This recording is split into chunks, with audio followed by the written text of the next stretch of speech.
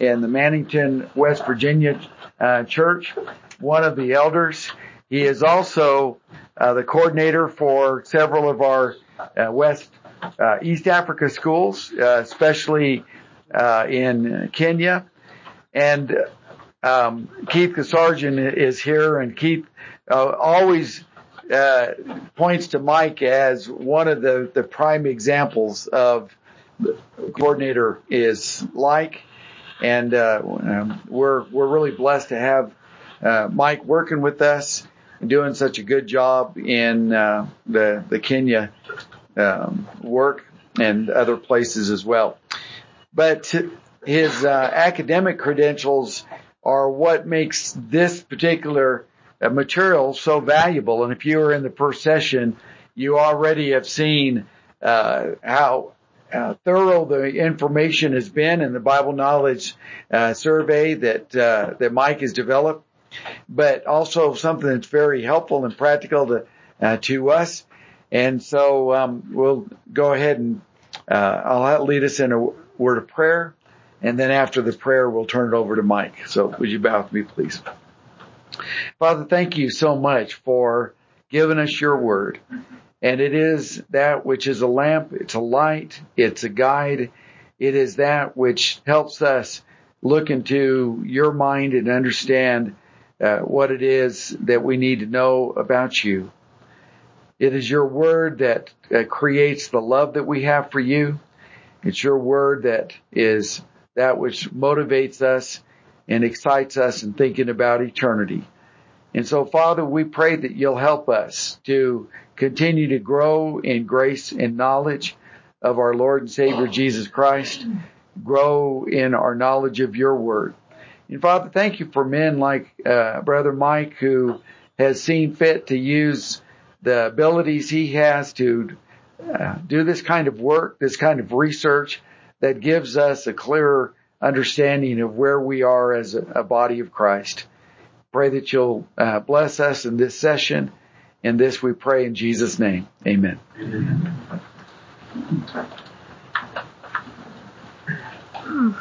Thank you, Danny. It is a true honor, and I mean this, and joy for me to be here today. And Danny, thank you so much for the invitation to come and share this portion of my life that I love. Bible knowledge is not the end. It's the means toward an end of having a relationship with Jesus, right? Amen. But if you don't know the Word, you don't know Jesus. It's just that plain and simple. So we're going to go back and review just a few things. And this session, we're going to try and take what we have learned from our research and make some application. And what are some of the implications? Okay, Aaron? Several implications, and I think applications can be made. Go ahead. Now, Barna does a lot of research on Bible knowledge. His most recent survey that I could find of Bible knowledge among millennials was 2014, but that's still recent enough, okay? But what we're seeing is the Bible knowledge across the board in our culture is going down. Go ahead, next slide. Bible reading has become the religious equivalent of soundbite journalism. When people read from the Bible, they typically open it, read a brief passage without much regard for the context, and consider the primary thought or feeling the passage provided. If they are comfortable with it, they accept it. Otherwise, they deem it interesting but irrelevant to their life and move on. There is shockingly little growth evident in people's understanding of the fundamental themes of the Scriptures, and amazingly little interest in deepening their knowledge and application of biblical principles. And I say that's pretty well encapsulates what's going on in our culture. Go ahead. So, what is our Bible knowledge among those of us who are members of the Churches of Christ? What I wanted to do was try and get a feeling for our level of Bible knowledge among adult adherents, those who participated in Bible class. The overall mean score was basically 73.78. I rounded that up to 74. Go ahead. Mean score for the Old Testament was 70%, right? Well, 71%, 78 for the New Testament. Go ahead. So, general conclusion, we're doing a satisfactory job of teaching basic facts about the Bible. But that's about where it ends. Go ahead. Go ahead. Usually, the adult classes studied in their Bible classes straight from the Bible, did not use any quarterlies or graded material. Go ahead. Now, here's where we begin making application of the research. Go ahead. There was a statistical significance between the test scores and congregations that had someone overseeing their education program. So, we'll back it up a minute. Let's talk about that just a moment. Why do you think it is important for someone to be in charge of your education program? Why do you think that's important? She said it's more consistent. Consistency, okay. There's also a structure. You have structure. When you leave it to the whims of whatever happens, then you won't actually accomplish a goal. You don't know where you're going, you'll never know if you get there, right? Do we have any educational directors here? Someone who volunteers? Okay. I've served as one of the educational directors where I preach actually since I moved there, so for nearly 32 years. And what we do is for our children, on our Sunday morning, every 3 years, they're going through the Bible, and on Sunday morning, on Wednesday night, every 4 years, they're going to comprehensive using graded material. We also have determined by the time they get through 5th grade what we want them to know. Okay? By the time they get through high school, what we want them to know. We have that basically written down. Okay? Structure, direction, so important. So important. So this wasn't just by accident that a congregation had someone in charge, volunteer or paid. We have very few paid educational directors in Church of Christ. It's almost always volunteer. But it was not by accident that the test scores were higher. Okay, Aaron. Let's go ahead and hit the next one. Do we have enough discussion of... Not really, because you could have elders that could lead the education, right? Oh, anyone can do it. Yeah. But to me, it sounded like it was a specific person. Even though you're an elder, you were talking... Oh, yeah, it is a specific person. One or more persons has to be in charge of the overall direction from the cradle roll class to the adult classes and to give it structure. Okay? If not, your test scores are lower. If you have someone who says, okay, the adult class here, you've studied Matthew 3 times in the past 10 years and you've not studied any in the 8th century prophets. You've not studied any minor prophets. You've never studied Hebrews. And you've got up through the book of Jude and you've never studied the book of Revelation. That just doesn't get it. Danny, how can you understand the book of Hebrews if you don't understand Leviticus? Is that possible? No, you got to have the background. Leviticus 3, you start with the burnt offering. Why is the burnt offering before the sin offering? Because the burnt offering was completely consumed. God wants all of you, even before the forgiveness of sins. That's the significance of that burnt offering. That's why it comes before the sin offering in the book of Leviticus. That helps you understand Hebrews. How can you understand Jesus, our high priest, if you don't understand portions of Genesis, which Abram and coming and making sacrifice to Melchizedek, both king and priest combined? Now, so it makes sense? Yeah. Okay. Bible class attendance in the formative years. If you made your children go to Bible class, even when they didn't want to, my wife has a theory that every high school kid needs to go through boring high school classes just to make it to heaven. I don't agree with her, but you know what I'm saying. Mean score of those who had attended Bible class for over 15 years was nearly 79%. Hit the next slide. Now, the next highest mean score of those who had attended Bible class was 6 to 15 years, and it goes all the way down to 69%. So, Denny, as you observe, something we're doing, long-term effect, must be working. Yeah. Right? It must be working. Go ahead. Now, look at this. Had attended both Sunday morning and midweek Bible class before the age of 18, had a mean score of nearly 79% compared to 71 of those who had never attended in their formative years. I was not converted to Christ until I was a freshman in college. My formative years was hit and miss. I honestly think that my 9-year-old granddaughter knows more Bible and Bible stories at 9 years old than I did when I entered Freed-Hardeman and transferred there as a sophomore. Buddy, I was playing catch-up ball. I'm in Bible class, in William Woodson's Bible class with Jeff Jenkins, Glenn Colley, guys like that. But anyway, so what's that tell us? Get your kids in Bible class. About 51% said, yeah, we attended both Sunday morning and Wednesday night. Next slide. So, what's our interpretation of this? Early exposure to Bible study for at least 15 years contributed significantly. This didn't happen by chance. It didn't happen by accident. The data shows, yes, it works. Now, 61% of this evangelical demographic who once attended services are spiritually disengaged. 19% of the teens who attended regularly in their formative years were never reached by the Christian community and are still disconnected from the church or other Christian activities.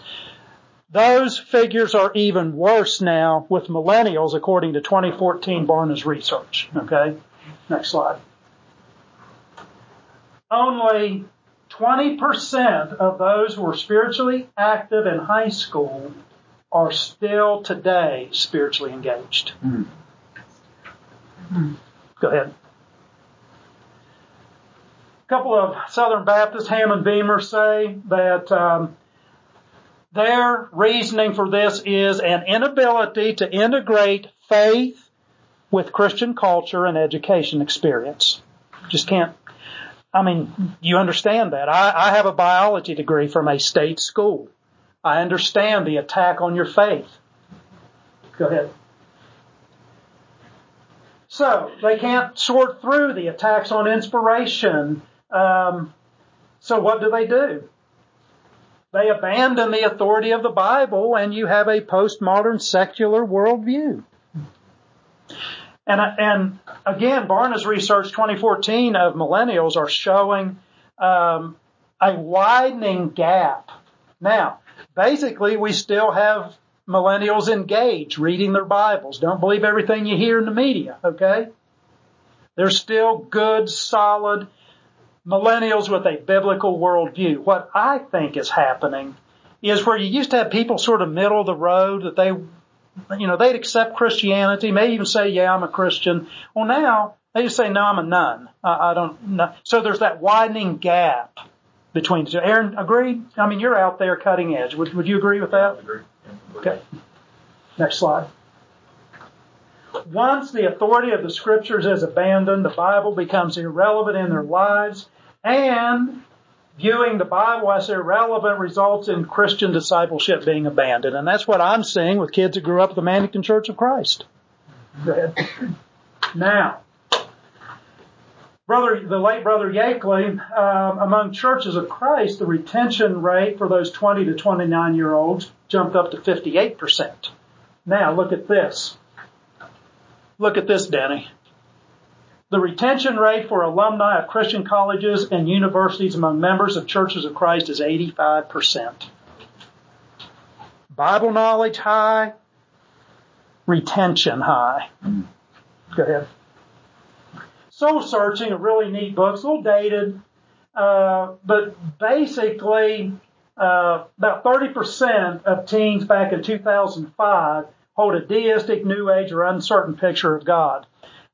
He did a follow-up work of that 4 years later, Souls in Transition, and Barna has done more research in recent years, and it's basically the same thing. It's just following this trend. He attributed this spiritually unhealthy view of God to teens not being well taught or grounded in objective truth. Where do we get that? In our Bible classes in the home. Reading the Bible, right? Go ahead. So what I wanted to see, are we effective in teaching basic Bible content? Go ahead. Tenure, 15 years or more. What we're doing is working. Therefore, the Sunday school format is effective, and there are congregations that are saying this isn't working. Let's abandon this. No. Comprehensive Bible knowledge is essential to us developing a biblical worldview. So, educational directors should emphasize the importance of the Bible school, especially in those formative years, and have a comprehensive approach. Know the entire Bible is important. I'm not saying teach Leviticus to your cradle roll class, but you get the point, the big picture. Okay. Curriculum should be selected that gives a comprehensive coverage of both the Old and the New Testaments. By the way, this isn't in any of the, I don't think it's in any of the manuscripts or anything. We used to think that we were losing our people. When I say our people, I'm talking about kids that, our children, when they went off to a college. Then we backed that up to high school. There's a work called Already Gone. Anyone like to guess when most kids make up their mind that they don't believe in God, they don't believe the Bible is His Word, they don't believe in Jesus, and basically they make up their mind then, as soon as I'm old enough, I'm out of here. Anyone want to take a guess what grade in school? I would say 7th grade. 4th to 5th grade. This is based on scientific research, Already Gone. And I can't remember the author right now, but you can Google or you can Amazon it and find it. Okay. So they began to doubt the inspiration of the Scriptures. So what we need to do is equip our 4th, 5th, 6th graders. I have a 9-year-old granddaughter that's going on about 13 or 14. You understand what I mean? And I'm already talking to her about evidence of the existence of God. Why the Bible is His inspired Word. We'll talk about fulfilled prophecy, some things she's talked about in Bible class. I think that's one of the strongest evidences for the inspiration of the Scripture, fulfilled prophecy. How do you deal with that from a secular mind? This needs to go on up into adult years. Go ahead, Aaron. We're going to run out. Okay, teacher training and development. Remember we talked, go ahead and hit the next slide.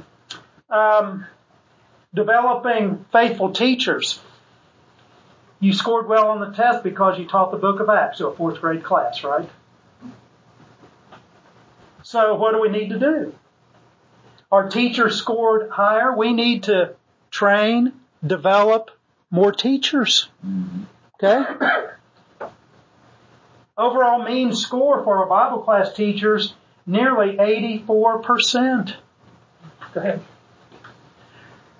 This is one that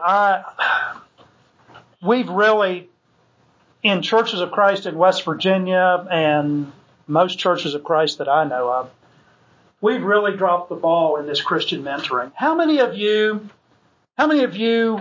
were not, as we say, raised in the Church of Christ? Raise your hand. How many of you were mentored either individually or went to a new converts class or had some type of follow-up after you were baptized? Not very many. Only 25% of the respondents reported being mentored or completing a training class for new Christians. That's sad. I tell the guys in Africa, and they understand this. I say, guys, what is it easier to do? Have a baby or raise that baby up until they're out on their own? Well, they laugh. They understand. If you baptize people and don't raise them to maturity, you have done them a tremendous disservice. Amen. And the data shows it. 75% were never mentored. Hit the next slide. Okay? We need to do a better job of mentoring the new Christians. The data shows it. If you were mentored, you had a much higher score. So, let's take this a step further. What do we want this new Christian to become? A follower of Jesus, right? A mature follower of Jesus. 2 Timothy 2:2. I think I've heard this quoted somewhere, Danny. Probably, yeah. To be able to teach others also the highest level of Bloom's taxonomy, when you can transfer the mind of God from your mind to someone else's mind, and they can transfer it to someone else and become a follower of Jesus. Okay? But very few congregations have a clear written definition of what spiritual maturity is, how it might be measured, and then how is it going to be developed. Okay? And some strategies which would facilitate this spiritual growth. So, if we are going to develop committed disciples of Jesus, one implication for my research is we need to have greater emphasis on training and mentoring new Christians. That's important. Intentional steps to spiritual development must be implemented. Now, we had a dark side. I was baptized September 25th, 1977. And that was right at the beginning of the multiplying ministries, the discipling movement. And that was sort of, as Fable Yakeley, he called it the dark side of Churches of Christ. That's not what I'm talking about. We're not talking about developing cult-like control over people's lives. We're talking about taking an infant Christian to the point of maturity, to where they're going to make it. You understand what I'm saying? So what are these intentional steps? Some suggestions here. Go ahead and hit all of them, Aaron. Okay? Stop right there. Now think about if you would have had training as a new Christian in prayer. Did anyone ever ask Jesus to teach them how to pray? I think so. Bible study methods. Wouldn't you have liked to have been the disciples there when Jesus started talking about all of those Old Testament scriptures? And the Bible says he opened up the scriptures unto them. Wouldn't that have been rich, Denny? Hear Jesus teach that? Spiritual disciplines. Are we teaching people how to give, how to pray, how to fast? How to, you get the point. Practices of worship. I have an ongoing Bible study with a young lady. As a matter of fact, I got a text in between, right after lunch before I started. Once a week, we try and study. We did do it in person. We've been doing it by Zoom. She works at a local hospital, so we've been having a Zoom study about once a week now, going on 2 years. And we've hit almost all of these. She's pretty well rooted and grounded now. Okay? Missional living. Practices of service, ministry involvement, and then our fellowship and our accountability. We have a new eldership where I preach. We added 3 more to the eldership, and one thing, I've been sharing some training things with our new eldership, and we're talking more about holding each other accountable. I think that's important. Okay, go ahead. I think this is important. There are many things people want to learn, but there are some things they need to learn. Basic doctrines and habits of the Christian life. These are best done when a church has an intentional post-membership strategy to lead people to maturity. The most important thing to lead our people is to lead our people intentionally and systematically to deeper maturity in Christ. Go ahead, Aaron. Now, where does Bible knowledge come in this discipleship? And by the way, if anyone has a question or a comment or anything, just raise your hand, okay? Please. Go ahead. Back that up just a minute. highly recommend this book on discipleship. We'll get to it here in just a minute. Go ahead. 7 domains of spiritual formation. Go ahead and hit all of these. Go right down to the end. 7. Okay? Learning truth. We place a lot of emphasis on learning truth, but what about obeying God? What about making application of that truth? What about serving God and others? When I had the privilege of baptizing a person, I don't baptize anyone in Kenya, but when we're baptized here in the United States, we usually give them a Bible. I usually try and get an ongoing Bible study set up with them. But here's what I tell them. I said, okay, first of all, you need to be here every time the doors are opened. That's important. Second, and I hand them the Bible. I say, this is your spiritual food. You need to read it every day for at least 15 minutes. And third, you need to find something in this good church that you can do and do it. And we'll help you with that. And I think I have scriptural precedence for that in Ephesians 4, 1 down through 16. Sharing Christ, exercising faith. Keith's going to put you on the spot. What is one of the major differences in African Christians or some of the folks you work with worldwide and American Christians? I'm going to go on a limb and say I'm supposed to say something about sharing Christ. Bingo! You get an A for the day. With that in mind, I'm going to say that they are a lot more apt to do it, and partially because the people around them are much more apt to hear it. Yeah. And I think maybe, I'm not going to question this because my faith means something to me. Aaron, does your faith mean something to you? Yeah, I'm not going to say that their faith means more. I don't think it does. I appreciate what Jesus has done for me. Okay, let's move on. Is building relationships important? Leadership needs to create platforms or opportunities for these relationships to be built. That's important in the connectiveness, however. And that's getting harder and harder to do in the age of COVID, isn't it? Okay, Bible knowledge and discipleship. I have several implications to these selected acts of discipleship and Bible knowledge. Go ahead. Now, Wagner's research in discipleship measured 61 characteristics of biblical spiritual development. Let's keep going on this, okay? And he did all kinds of analyses of these and came up with this. The number one factor or characteristic most correlated to the highest maturity score was what? The practice of reading the Bible. So if you want to grow as a Christian, you have to do what? You have to know what the Bible says. Okay. Spiritual maturity is about the transformation of the Christian from ungodly to godly thought and practice.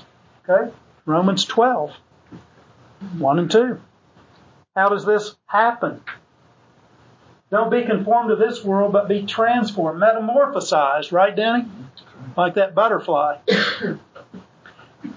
I'm to the point that I can tell you an old dad parent joke, okay? Did you hear about the one caterpillar talking to the other caterpillar when he saw the moth fly over? He said, "You'll never get me up in one of those things." That's transformation, metamorphosis, okay? The metamorphosis, the change of developing that biblical world view. Go ahead. Philippians 4:9. Paul said, "What you have seen and heard, me do, you do."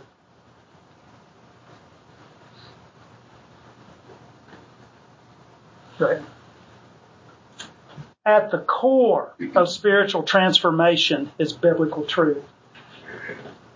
Wagner, in the book on discipleship, noted a major part of the spiritual formation process is to be a diligent student of the Word of God and to have a hungry and teachable spirit. Go ahead.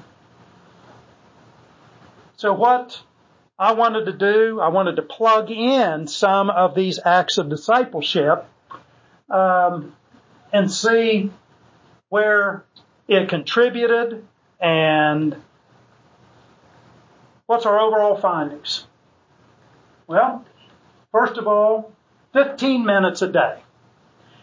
In the average 1-hour network television program, how many minutes in that 60-minute time segment, how many minutes are commercial? 15. More. 30 minutes. It's more than 30. I didn't think it was true, and I actually checked it. 35 minutes.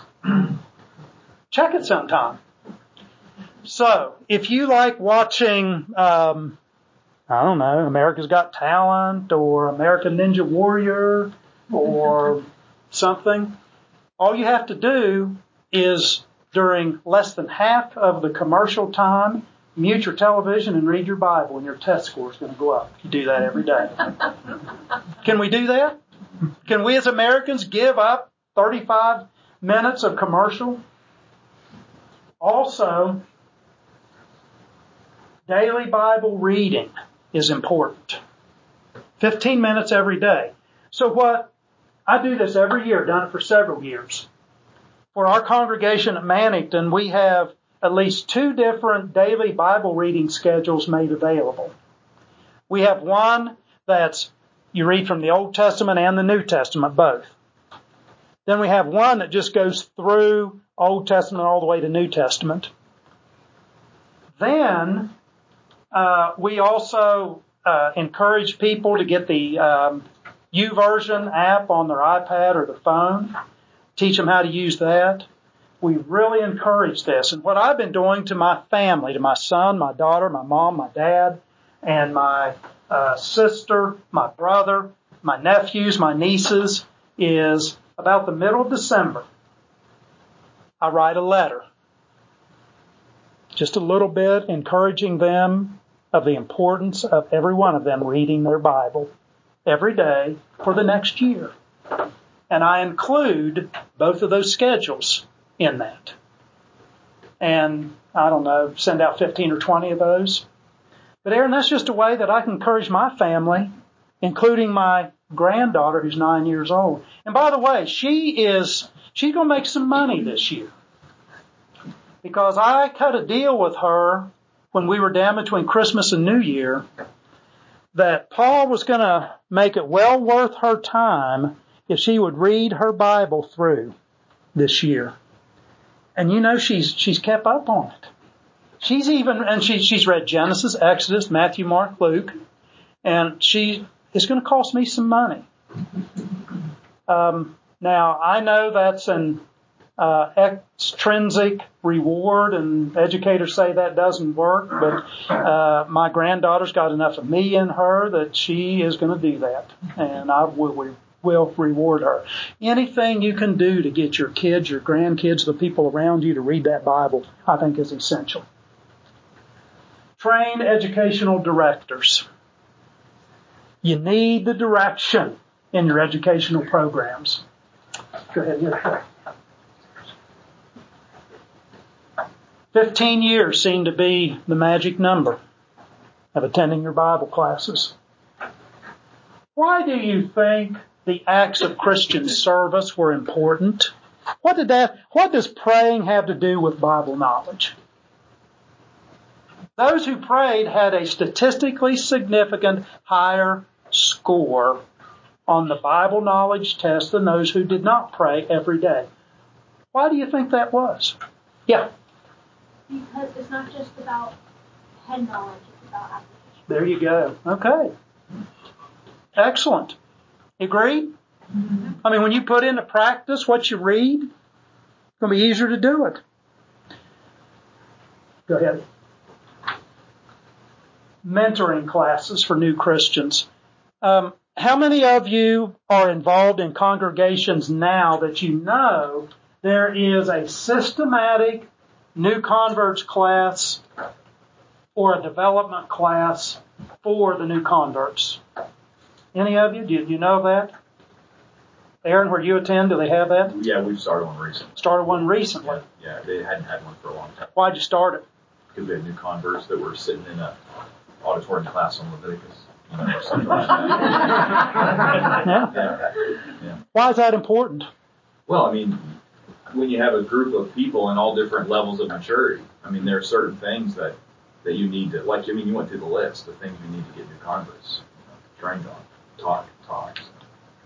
If you don't have anything to do with your education program, and if you're with a congregation that does not have a mentoring class, a couple of suggestions: go to the eldership, if you don't have elders, go to someone that can maybe see that happens, or volunteer to do it on your own. Can you take that person into your home? Can you maybe take them out to eat? Can you develop some type of rapport? Aaron, any suggestions on that? Does that work? You do it worldwide, don't you? Yeah, I mean, it's just people are people. You know, you have to care about people. Yeah. I mean, I know it's harder for some people, maybe the introverts, but I mean, if you love people's souls, you got to befriend them, and there's no better way than just to sit down. Even if you think, I don't know my Bible very well, you can sit down and read with them. You know? Easy enough. John Moore shared in one of his classes this morning about a man that every morning shoots him a text with a daily Bible verse and saying, "Hey, I'm thinking of you, I'm praying for you." My kids make fun of me I'm the emoji king on text. I mean, if you can do it in an emoji, why waste a word? People who are going in for surgery, and I know they're going in early, and I have their cell phone number, the little prayer emoji, I'll shoot them 2 or 3 there. And it's amazing the effect that has. The new converts, when I know they're going through something tough, I'll let them know that I'm praying for them. That connectedness, I think that's important. It's important. Okay? Go ahead and hit the next slide. Back it up. So, read your Bible for at least 15 minutes every day. Half of those commercials daily.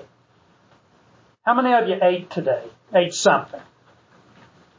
Unless we're doing a discipline of fasting, which I highly encourage. Jesus didn't say, he said when, okay? He said when. I think that's significant. Agreed, brother? Absolutely. And I think that's something that we have lost in our culture. When Antioch sent the guys out, what did they do? They prayed and fasted. Elders selected, what did they do? They prayed and fasted. I've encouraged our members not as a mandate, but an encouragement.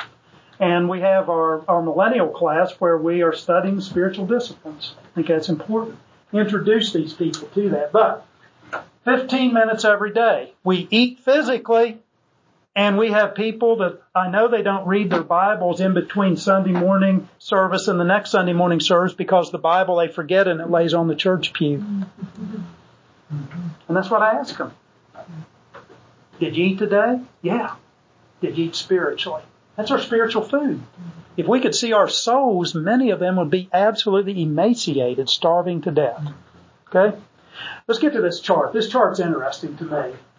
Brian, maybe you'll look at this. Now, what this is, without getting too technical, okay, I told you we found the mean score, right? Then, this is the variance away from that mean, okay? In other words, what we're doing now in a rank order, we're looking at, this didn't happen by chance, but we know that this is what, and I'll use the word cause. Sister from Virginia Tech, will you allow me to use the word cause in this? Strong correlation between the test scores and how long they had attended Bible class, Sunday school, length of Bible study, and frequency of Bible study. 30%, roughly, of what causes our Bible knowledge. 30%.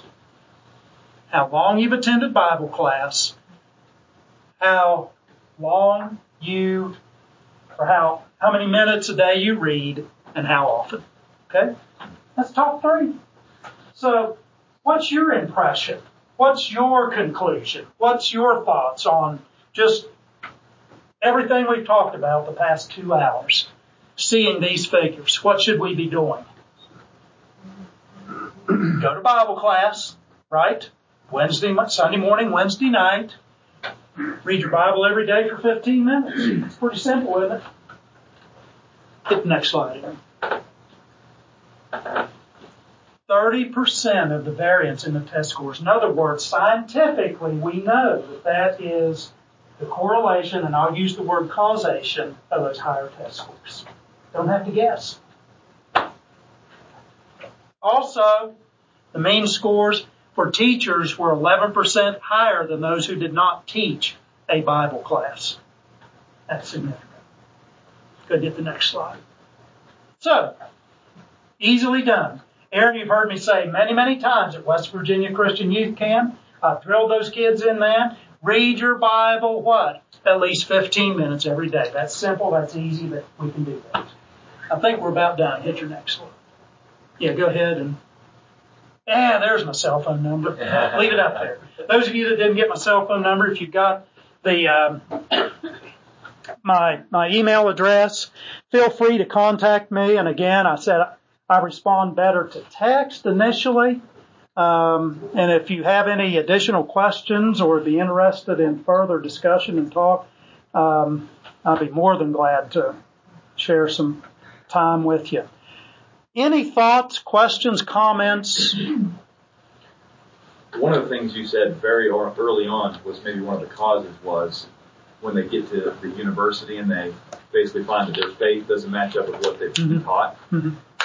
That's what happened to me. I got to college studying pre-med biology and had evolutionary biology courses, and the congregation I grew up didn't really talk much about apologetics, and that's when I found Apologetics Press. Mm-hmm. And I've told those guys for years that I don't know what would have happened if I hadn't found that website. Yeah. And so, I think a lot of local congregations think apologetics is maybe too complicated for them to teach.